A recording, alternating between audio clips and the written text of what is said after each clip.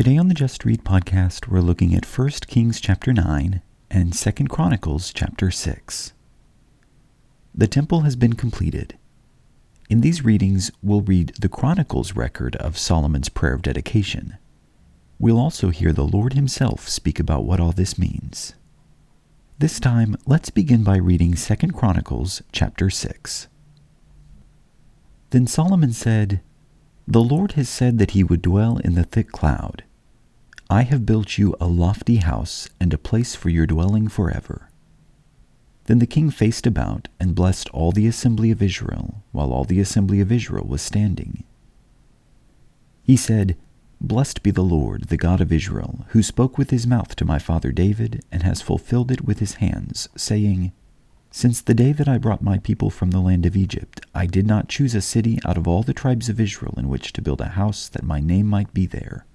Nor did I choose any man for a leader over my people Israel. But I have chosen Jerusalem, that my name might be there, and I have chosen David to be over my people Israel. Now it was in the heart of my father David to build a house for the name of the Lord, the God of Israel. But the Lord said to my father David, Because it was in your heart to build a house for my name, you did well that it was in your heart. Nevertheless, you shall not build the house, but your son who will be born to you, he shall build the house for my name. Now the Lord has fulfilled his word which he spoke, for I have risen in the place of my father David, and sit on the throne of Israel, as the Lord promised, and have built the house for the name of the Lord, the God of Israel. There I have set the ark, in which is the covenant of the Lord, which he made with the sons of Israel. Then he stood before the altar of the Lord in the presence of all the assembly of Israel and spread out his hands. Now Solomon had made a bronze platform 5 cubits long, 5 cubits wide, and 3 cubits high, and had set it in the midst of the court. And he stood on it, knelt on his knees in the presence of all the assembly of Israel, and spread out his hands toward heaven. He said, O Lord, the God of Israel, there is no God like you in heaven or on earth, keeping covenant and showing loving kindness to your servants who walk before you with all their heart, who has kept with your servant David my father that which you have promised him. Indeed, you have spoken with your mouth and have fulfilled it with your hand, as it is this day. Now therefore, O Lord, the God of Israel, keep with your servant David my father that which you have promised him, saying, You shall not lack a man to sit on the throne of Israel, if only your sons take heed to their way, to walk in my law as you have walked before me. Now therefore, O Lord, the God of Israel, let your word be confirmed which you have spoken to your servant David. But will God indeed dwell with mankind on the earth? Behold, heaven and the highest heaven cannot contain you. How much less this house which I have built? Yet have regard to the prayer of your servant and to his supplication, O Lord my God, to listen to the cry and to the prayer which your servant prays before you, that your eye may be open toward this house day and night, toward the place of which you have said that you would put your name there, to listen to the prayer which your servant shall pray toward this place. Listen to the supplications of your servant and of your people Israel when they pray toward this place. Hear from your dwelling place, from heaven. Hear and forgive. If a man sins against his neighbor and is made to take an oath, and he comes and takes an oath before your altar in this house, then hear from heaven and act and judge your servants, punishing the wicked by bringing his way on his own head, and justifying the righteous by giving him according to his righteousness. If your people Israel are defeated before an enemy because they have sinned against you, and they return to you and confess your name and pray and make supplication before you in this house, then hear from heaven and forgive the sin of your people Israel, and bring them back to the land which you have given to them and to their fathers. When the heavens are shut up and there is no rain because they have sinned against you, and they pray toward this place and confess your name and turn from their sin when you afflict them, then hear in heaven and forgive the sin of your servants and your people Israel. Indeed, teach them the good way in which they should walk, and send rain on your land which you have given to your people for an inheritance. If there is famine in the land, if there is pestilence, if there is blight or mildew, if there is locust or grasshopper, if their enemies besiege them in the land of their cities, whatever plague or whatever sickness there is, whatever prayer or supplication is made by any man or by all your people Israel, each knowing his own affliction and his own pain, and spreading his hands toward this house, then hear from heaven your dwelling place and forgive, and render to each according to all his ways, whose hearts you know, for you alone know the hearts of the sons of men, that they may fear you, to walk in your ways as long as they live in the land which you have given to our fathers.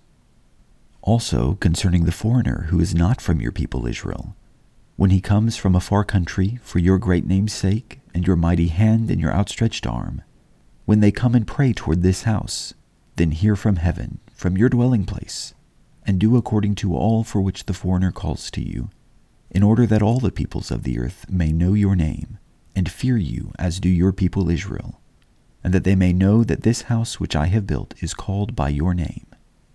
When your people go out to battle against their enemies, by whatever way you shall send them, and they pray to you toward this city which you have chosen and the house which I have built for your name, then hear from heaven their prayer and their supplication, and maintain their cause. When they sin against you, for there is no man who does not sin, and you are angry with them, and deliver them to an enemy, so that they take them away captive to a land far off or near, if they take thought in the land where they are taken captive, and repent and make supplication to you in the land of their captivity, saying, We have sinned, we have committed iniquity, and have acted wickedly, if they return to you with all their heart and with all their soul in the land of their captivity, where they have been taken captive, and pray toward their land which you have given to their fathers, and the city which you have chosen, and toward the house which I have built for your name, then hear from heaven, from your dwelling place, their prayer and supplications, and maintain their cause, and forgive your people who have sinned against you. Now, O my God, I pray, let your eyes be open and your ears attentive to the prayer offered in this place. Now therefore arise, O Lord God, to your resting place, you and the ark of your might. Let your priests, O Lord God, be clothed with salvation, and let your godly ones rejoice in what is good. O Lord God, do not turn away the face of your anointed. Remember your loving kindness to your servant David. That was 2 Chronicles chapter 6. Now let's flip back to 1 Kings chapter 9. Now it came about when Solomon had finished building the house of the Lord and the king's house and all that Solomon desired to do, that the Lord appeared to Solomon a second time, as he had appeared to him at Gibeon. The Lord said to him, I have heard your prayer and your supplication which you have made before me. I have consecrated this house which you have built by putting my name there forever, and my eyes and my heart will be there perpetually. As for you, if you will walk before me as your father David walked, in integrity of heart and uprightness, doing according to all that I have commanded you, and will keep my statutes and my ordinances, then I will establish the throne of your kingdom over Israel forever, just as I promised to your father David, saying, You shall not lack a man on the throne of Israel.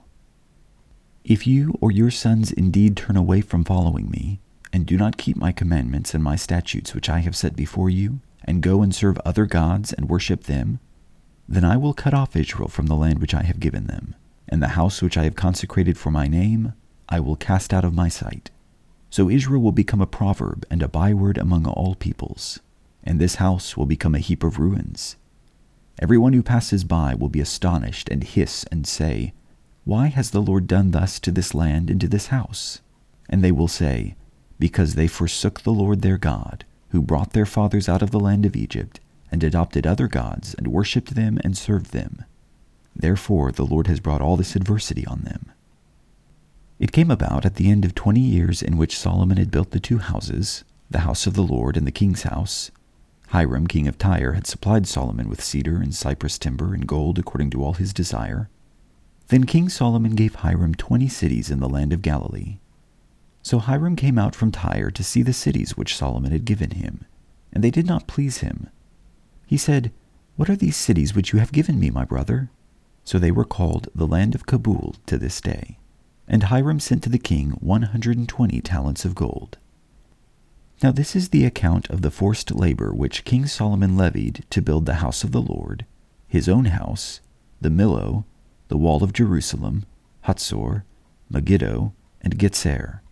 For Pharaoh king of Egypt had gone up and captured Getzer and burned it with fire, and killed the Canaanites who lived in the city, and had given it as a dowry to his daughter Solomon's wife. So Solomon rebuilt Getzer and the lower Beth Horon, and Baalath and Tamar in the wilderness, in the land of Judah, and all the storage cities which Solomon had, even the cities for his chariots and the cities for his horsemen, and all that it pleased Solomon to build in Jerusalem, in Lebanon, and in all the land under his rule.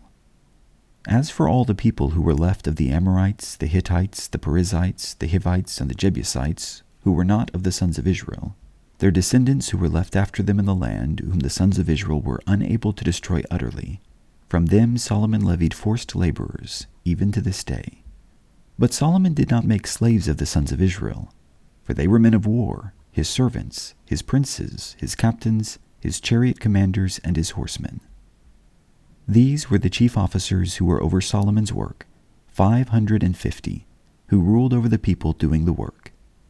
As soon as Pharaoh's daughter came up from the city of David to her house which Solomon had built for her, then he built the Millo. Now 3 times in a year Solomon offered burnt offerings and peace offerings on the altar which he built to the Lord, burning incense with them on the altar which was before the Lord. So he finished the house.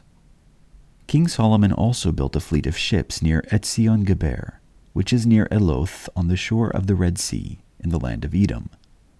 And Hiram sent his servants with the fleet, sailors who knew the sea, along with the servants of Solomon. They went to Ophir and took 420 talents of gold from there and brought it to King Solomon. That was 1 Kings chapter 9 and 2 Chronicles chapter 6. As glorious as the temple was, Solomon knew that God could not be confined to it. However, he prayed that God would keep his ears open to all who pray toward this building. But this comes with a warning. If God is going to claim this as his temple, then those who worship him there must be fully devoted to him. Thank you for reading with me.